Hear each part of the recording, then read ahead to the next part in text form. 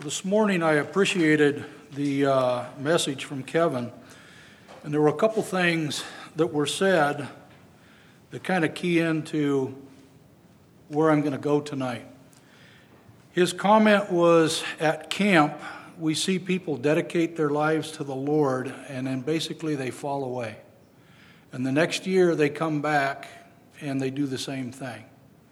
I think with believers, be it a true belief or be it a false profession, we tend to be on fire and then we slack off.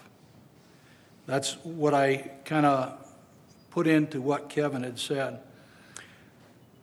As a new believer, this is just not what should be done.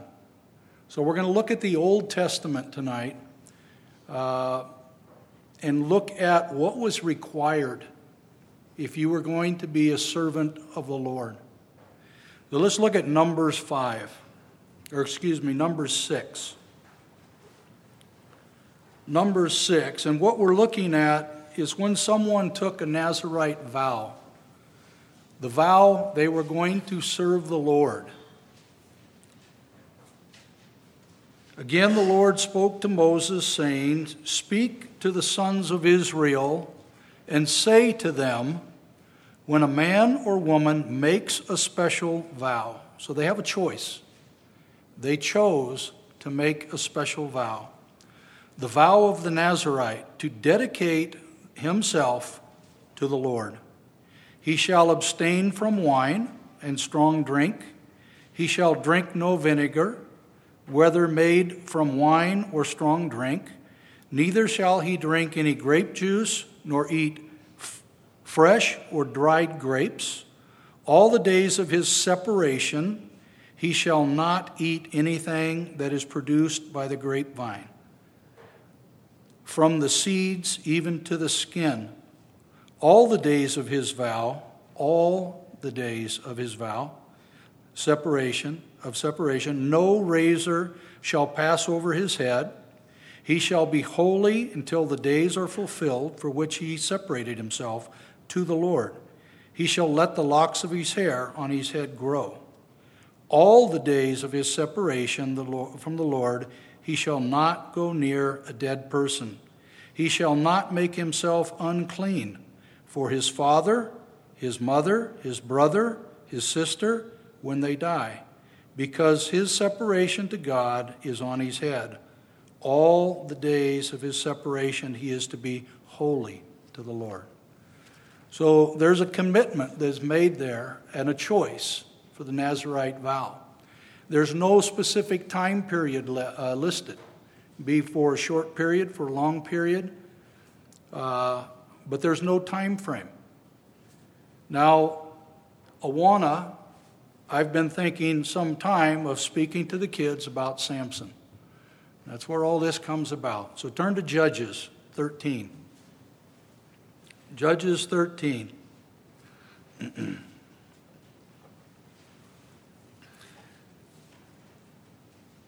This is the seventh time in Judges that it is listed, the sons of Israel again did evil in the sight of the Lord, so that the Lord gave them into the hands of the Philistines for 40 years.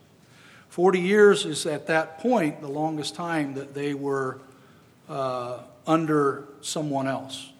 So they're under the Philistines here for 40 years. There was a certain man named Zorah of the family of Dantes, who came from Manoah, and his wife was barren. She bore no children. The angel of the Lord appeared to the woman and said to her, "Behold, now you are barren, have borne no children, but you shall conceive and give birth to a son." Now the conditions. Therefore, he's talking to the angel of the Lord's talking to the mother. Therefore, be careful not to drink wine, strong drink, nor eat any unclean thing. Samson was going to be born. The mother has inherited that part of the Nazirite vow while she is conceived. For behold, you shall conceive and give birth to a son. No razor shall come upon his head, for the boy shall be a Nazirite to God. The Nazirite vow has now been given from the angel of the Lord, from God, to Samson from the womb, and he shall begin to deliver Israel from the hands of the Philistines.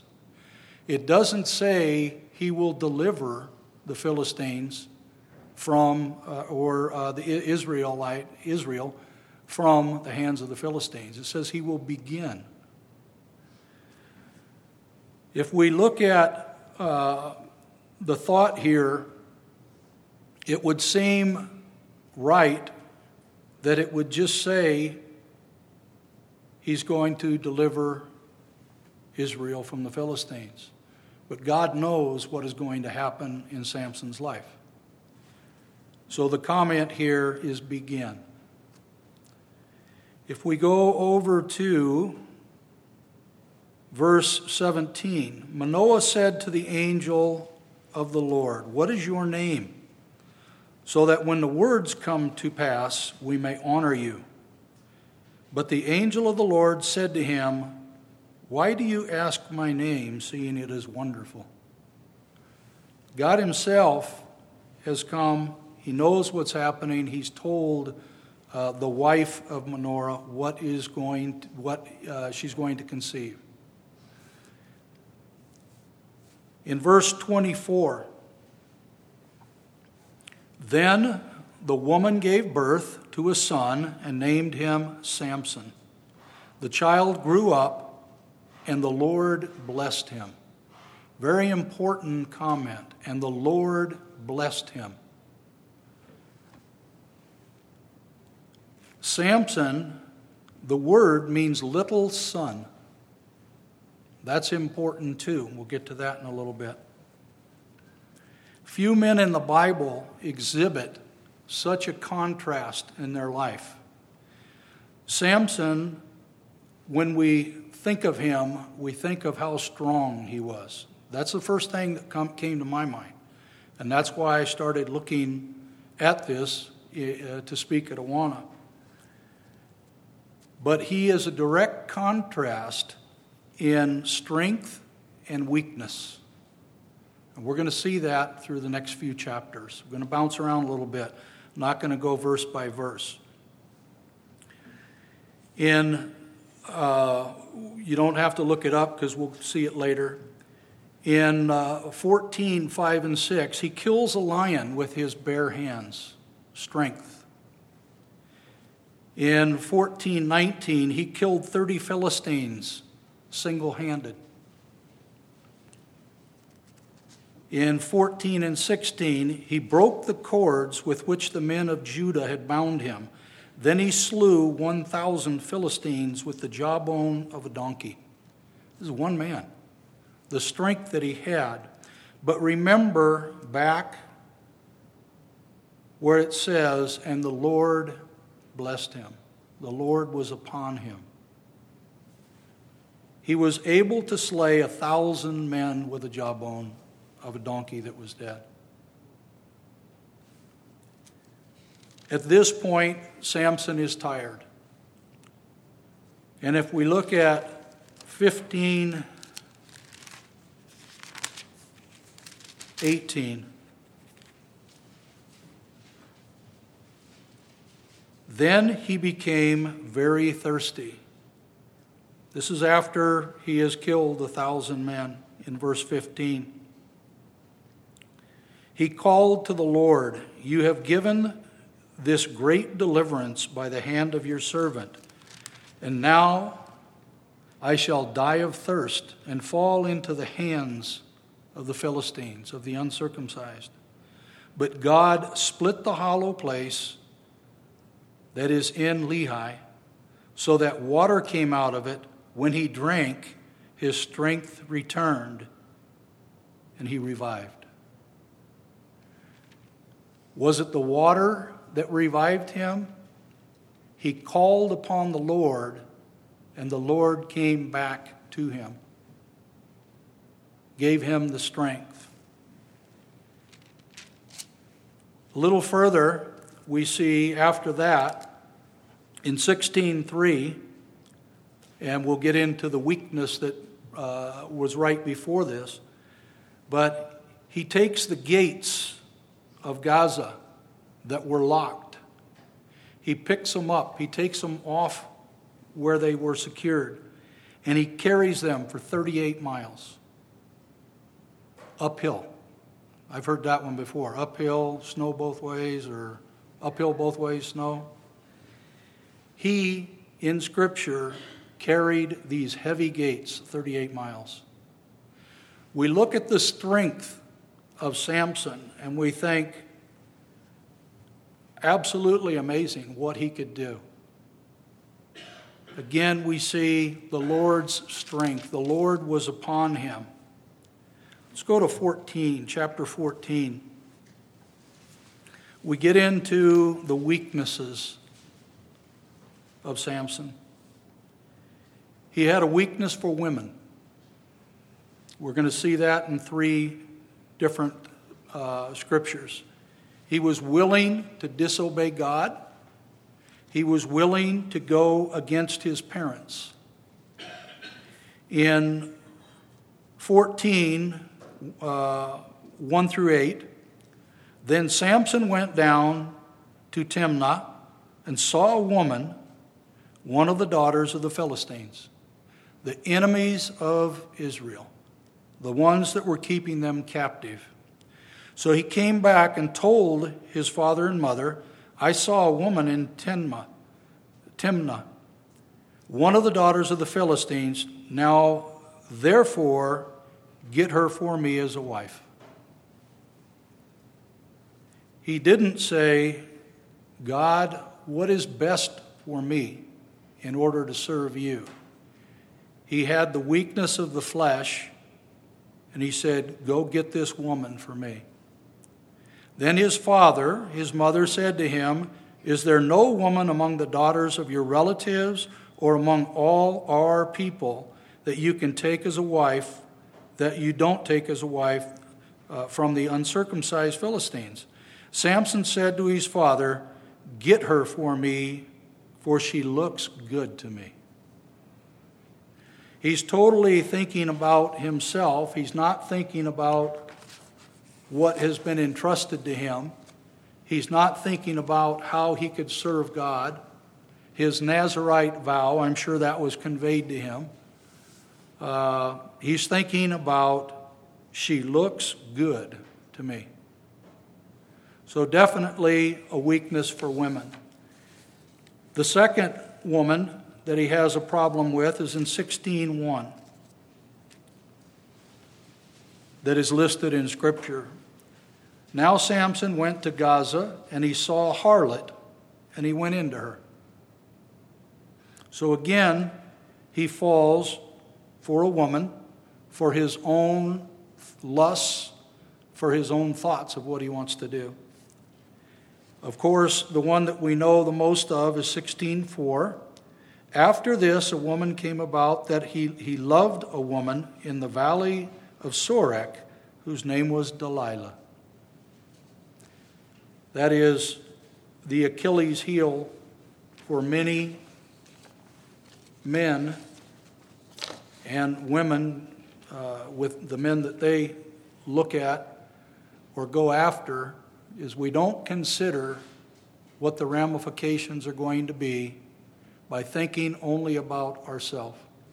There's no indication in Scripture that Samson ever attempted or did marry Delilah. It's not there. It looks like it was purely lust and a physical thing that he was involved with. Samson practiced deceit. And we see that in that he broke the Nazirite vow. He killed a lion, 14:6.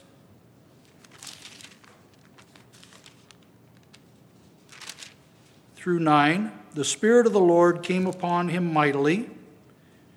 Again, this is repeated throughout these sections. The Spirit of the Lord came upon him mightily, so that he tore the lion as one tears a young goat, though he had nothing in his hand, but he did not tell his mother or his father what he had done. Deceit. He's not honest with what has happened. He went down and talked to the woman, and she looked good to Samson. When he returned later to take her, he turned aside to the carcass of the lion, and behold, a swarm of bees and honey were in the body of the lion. So he scraped the honey into his hands. He went on eating as he went. When he came to his father and mother, he gave them the food, and they ate it, but he did not tell them that he had scraped the honey out of the body of the lion. Don't touch a dead thing. Stay away from it. His mother was told, don't eat the grapes, anything, the wine, the grapes. He did not tell his parents what he did, but he gives honey from a dead carcass. Remember, he killed the 30 Philistines with the jawbone of a dead animal. He doesn't tell folks what he has done. In practicing deceit, we will see in 16, verse 7, when he's talking to Delilah. He says, if they bind, she's asked, where does your power come from? What has happened before is, we'll get into that. But he's talking to Delilah. And he says, if they bind me with 7 fresh cords and that have not been dried, then I shall become weak like any other man. That was a lie. It was deceit to Delilah. What Samson is doing is playing with evil. He's playing with his fate of what is going to happen to him. In verse 11, if they bind me tightly with new ropes which have not been used, I will become weak. That wasn't true either. In verse 13b, if you weave the 7 locks of my hair with a web and fasten it with a pin, then I shall become weak like any other man. Samson, through his deceit and tempting evil, tempting what was going to happen to him, gives a part of the answer of his strength. What he feels is his hair. In 15, he actually says, or she is talking to him, Delilah, and she's been told by the Philistines, I want you, or we want you to entice him. That's a reference to do whatever you have to do. Sexual, he likes you, he likes what he sees in women. Do what you have to do. Entice him. Find out what it is. So now Delilah, because the door has been opened 3 times, says, how can you say I love you? She throws the guilt trip on Samson. So he tells the truth. It's the downfall of Samson. In verse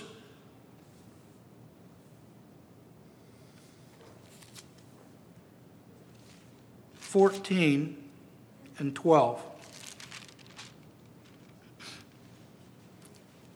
Samson did what people do or did in that time frame. They told riddles. Riddles would be like playing cards today or playing games. It's one of the things they did. So he says, let me propound a riddle to you. If you will indeed tell it to me within the 7 days of the feast and find it out, then I will give you 30 linen wraps and 30 changes of clothes. But if you are unable to tell me, then you shall give me 30 linen wraps and 30 changes of clothing. They said to him, give us your riddle. He talks about the lion that was killed and the honey that came out of it. There's no way they would figure this out. Out of the eater came something to eat. Out of the strong came something sweet. But they could not tell the riddle in 3 days. They'd been given 7 days. So what they do, they know that Samson was going to marry the Philistine girl.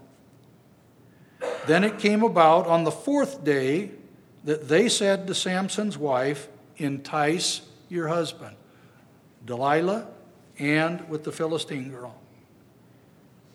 Entice your husband that he will tell us the riddle, or we will burn you and your father's house with fire. Have you invited us to impoverish us? Is it not so? Samson, again, is playing with fire. The more you play with something, there's an awfully good chance you're going to fail and it will win. Samson's wife wept before him and said, you only hate me. You do not love me. You have impounded a riddle on the sons of my people and have not told it to me. He says, I didn't even tell my parents. Why would I tell you? She wept. Before the 7 days, while their feast lasted, and it came about on the 7th day that he told her, because you pressed him so hard, that he told her the riddle. What does she do? She tells the men of the city, those that came to her.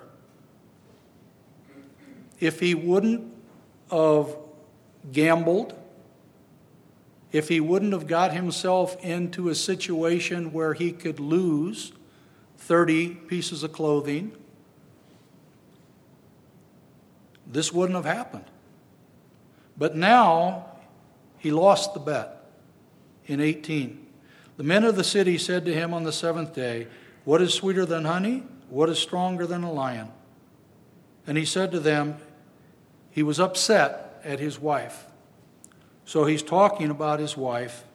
And he says, if you had not plowed my heifer, you would not have found out my riddle. He didn't put a condition in there that you can't ask my wife. They didn't do anything wrong. They found out the riddle. So now he owes the clothing. He's upset. He's mad. In verse 19, here's how he pays his debt that he committed himself to. The Spirit of the Lord came upon him mightily, and he went down and killed 30 of them, and took off their spoil, and gave the changes of clothing to those who had told the riddle.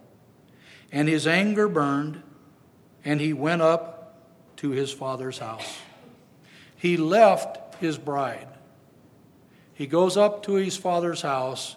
He kills 30 men because he lost the bet. Doesn't matter how he lost the bet, he lost the bet. He leaves. What happens in verse 20 is Samson's wife was given to his companion who had been his friend. His wife was given to the best man because Samson wasn't around. The father feels in verse 1, in the time of wheat harvest, it came about that Samson visited his wife with a young goat and said, I will go into my wife in her room, but the father said, you can't enter. Father said, I really thought you hated her, so I gave her to your companion. Is not their younger sister more beautiful than she? Please let her be yours instead. Samson is very, very upset. He knows that killing the Philistines was the wrong thing to do. He walked away, and now he comes back, and his wife, he finds out, has been given away. Now we see how cruel Samson can be. He's mad at them, his father-in-law and his wife. Verse 4, he went and caught 300 foxes, took torches, turned the fox's tail to tail, put one torch in the middle between the two tails. When he had set fire to the torches, he released the foxes into the standing grain of the Philistines, thus burning both the grain, the shocks, and the vineyards. The Philistines said, "Who did this?" They said, "Samson." Well, they can't go against Samson. He's too strong.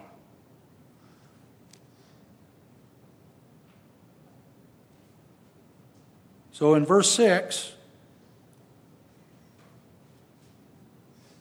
because the wife was taken by the companion, so the Philistines came up and burned her and her father with fire. They punished the father-in-law, and the wife. Now they're dead. Samson says, "I will surely take revenge on you, but after that I will quit." He knew killing the Philistines was wrong. He admits that. He says, "I'm going to take revenge, but then it's over. I'm done." In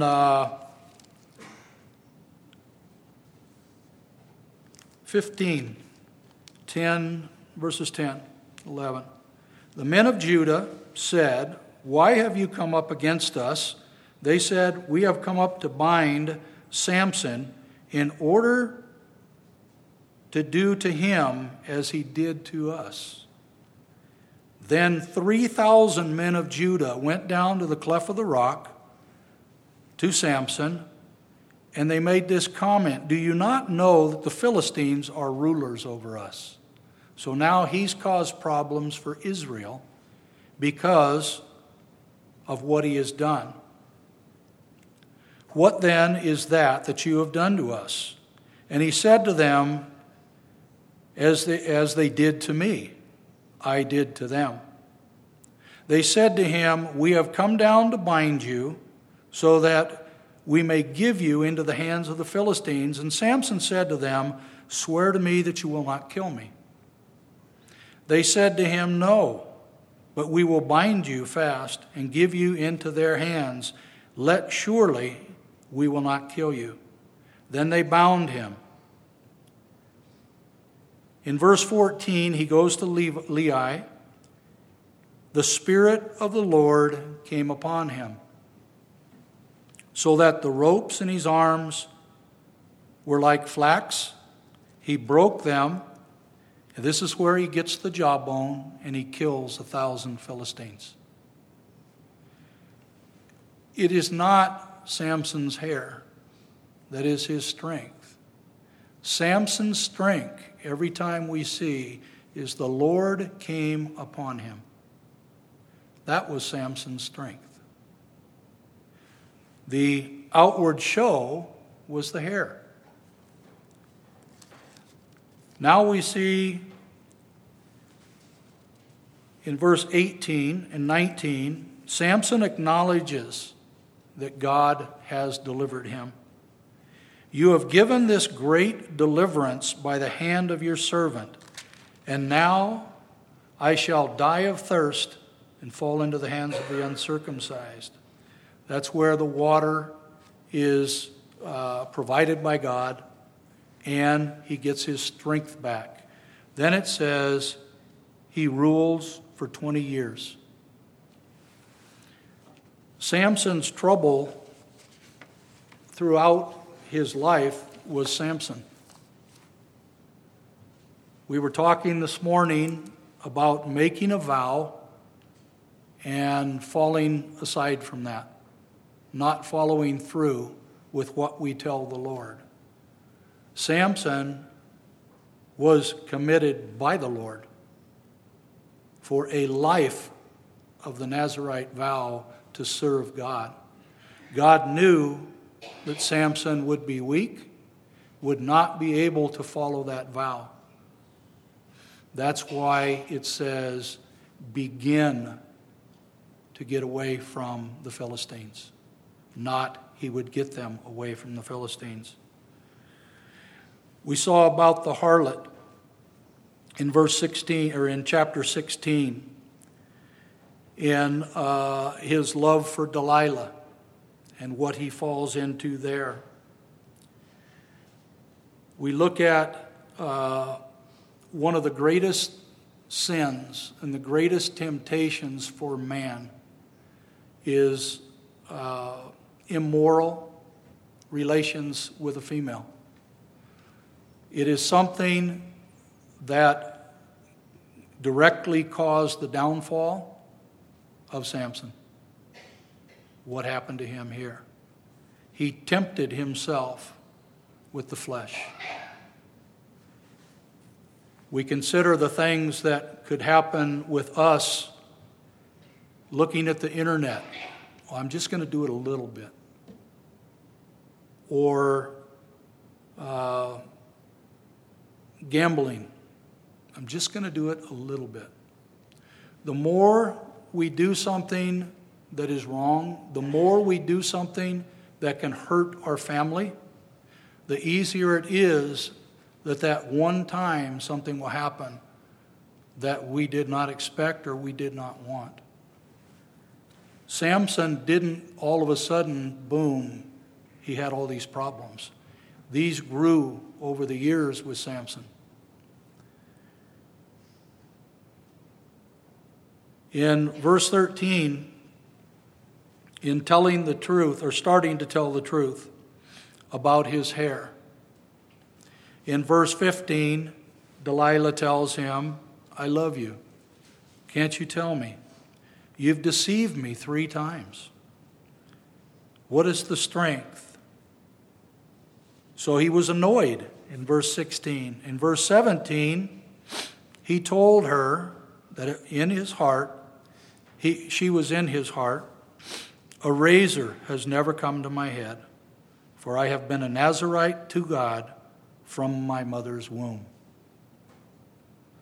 If I am shaved, my strength will leave me. So his strength does leave him because his hair is shaved. That was one of the Nazirite vows. We look at 21. They came and they seized him. They gouged out his eyes, the Philistines. In verse 20, the reason for that wasn't the haircut, but he did not know that the Lord had departed from him. Wasn't the haircut. The Lord left Samson.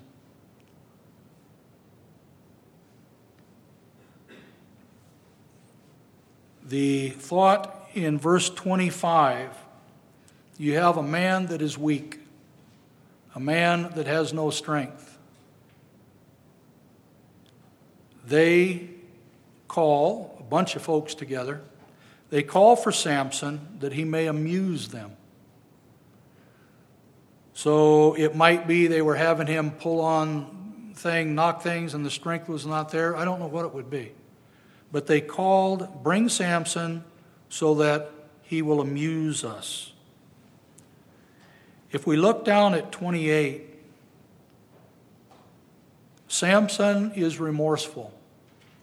His hair has started to go back from the time in prison. Samson called to the Lord and said, O Lord God, please remember me. And please strengthen me. As he says these things, he had killed a lot of Philistines. He is able to pull the pillars down, and he kills more people at that point. And he says, so I will die at the same time. Revenge for my eyes. He kills more people, more Philistines than he had killed in the entire time of his life. Again, not because of the hair, because of the strength, because he asked for the Lord to strengthen him. When we look at advertisements of bodybuilders, you see what you think Samson would be. Samson was not that way. He wasn't a big, powerful man. His name, again, is Little Son. He had long hair, he was a riddle maker, and he played pranks. Women made a fool of him. When the Spirit of the Lord was with him, he was strong. When the Spirit of the Lord wasn't with him, he was weak. They wanted to know the source of his strength.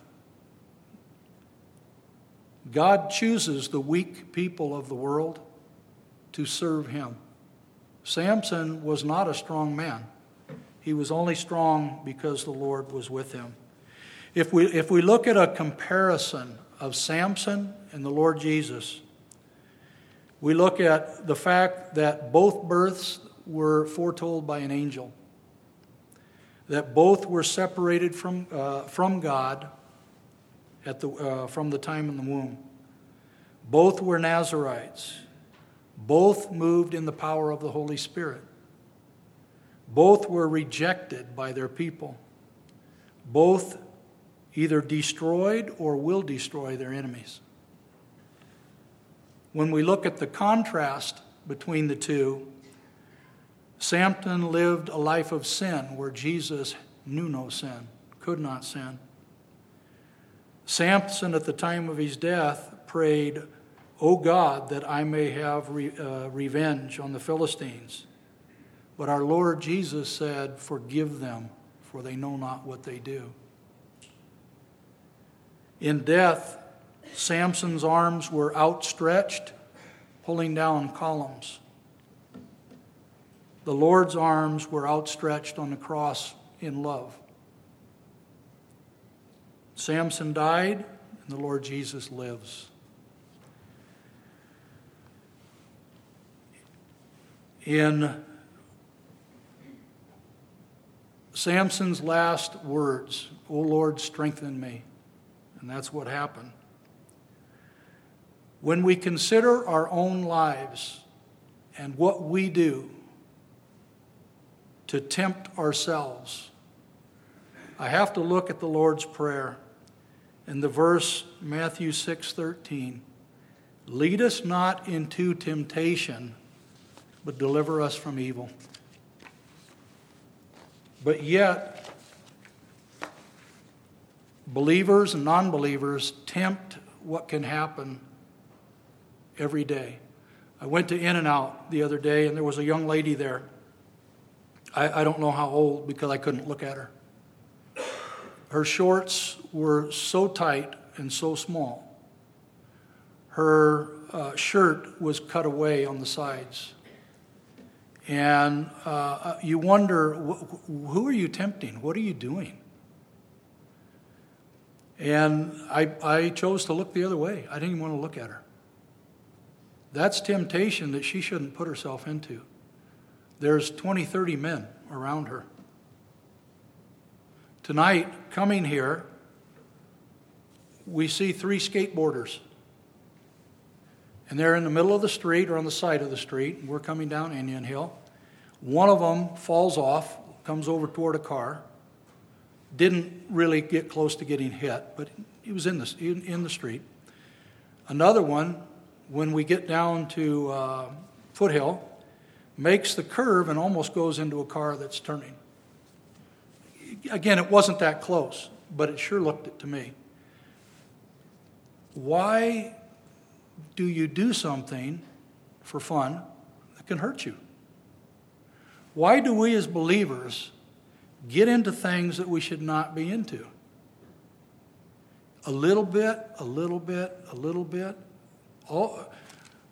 If I do it 20 times, what are the odds something's going to go wrong? If I do it one time, what are the odds something's going to go wrong? We're told in 1 Timothy how to stay away from these things, how to lead our lives. 1 Timothy 2, or 2 Timothy 2. And if we look at verse 22, now flee from youthful lusts and pursue righteousness. We're not just told what not to do, we're told what to do. Flee our lust, flee evil, flee temptation, and follow righteousness. Do what we said we would do for the Lord. We would serve Him. We would be a witness for Him. Pursue righteousness, faith, love, and peace with those who call the Lord from a pure heart. Now, we get into discussions or arguments with non-believers. Refuse foolish and ignorant speculations, knowing that all they do is produce quarrels. We can talk about stuff, but it's not worth it to talk to a fool. We still need to represent the Lord to everyone. But an argument with someone that you're not going to win the battle with and doesn't want to even hear your side, Timothy is told, refuse foolish and ignorant speculations. We are bondservants of the Lord as believers. The Lord's bondservant must not be quarrelsome, must be kind to all, able to teach, patient when wronged, with gentleness, correcting those who are in opposition, if perhaps God may grant them repentance, leading to the knowledge of the truth. We do have a responsibility, but it needs to be portrayed in the right way. We need to keep our lives as pure as we can, and that doesn't mean playing with evil. We have to stay away from temptations. We had a very good firefighter I worked with. He fell into a life of drugs. And when I talked to the health coordinator downtown, because I unfortunately had to do the investigation on the death, her comment was, I've been talking to him for over a year. I knew his problem. The drug he took, one time you are hooked. A life, a wife, 2 children, ruined over one time trying something. We can't do that. It may be the 10th time we do something. It may be the first time we do something. It may be the 20th time. The best way is not to do something wrong the first time. Pursue righteousness, faith, love, and peace with those who call on the Lord. That is what we need to do. In 1 Timothy 6:11, we don't need to turn there, we're out of time. Timothy is addressed as a man of God. In 1 Timothy 6:11, the Old Testament prophets were called men of God. We need to consider ourselves men and women of God, and we have a responsibility. Not that we're prophets, but we need to tell the unsaved about the Lord Jesus Christ. The problem is, if someone is here tonight or you talk to someone that is a non-believer, the Nazirite vow does nothing for them. They have to have a personal relationship with the Lord Jesus Christ to serve Him. They have to realize that they are sinners. Or the comment they will hear from the Lord is, "Go away, I never knew you." So as believers, we know what we should do and we know what we shouldn't do. Each of us with what we shouldn't do might be a little bit different. What we should do is all the same. And that's spelled out in 2 Timothy. Throughout the Scripture, 2 Timothy is one area where it's spelled out. If we don't tell non-believers that they need to have that personal relationship with the Lord Jesus Christ, then they may go to a lost eternity, just like that firefighter did. I knew him. I never talked to him about the Lord. I wasn't around him that much. But I missed opportunities, I'm sure. Let's pray. Our Heavenly Father, we do give Thee thanks that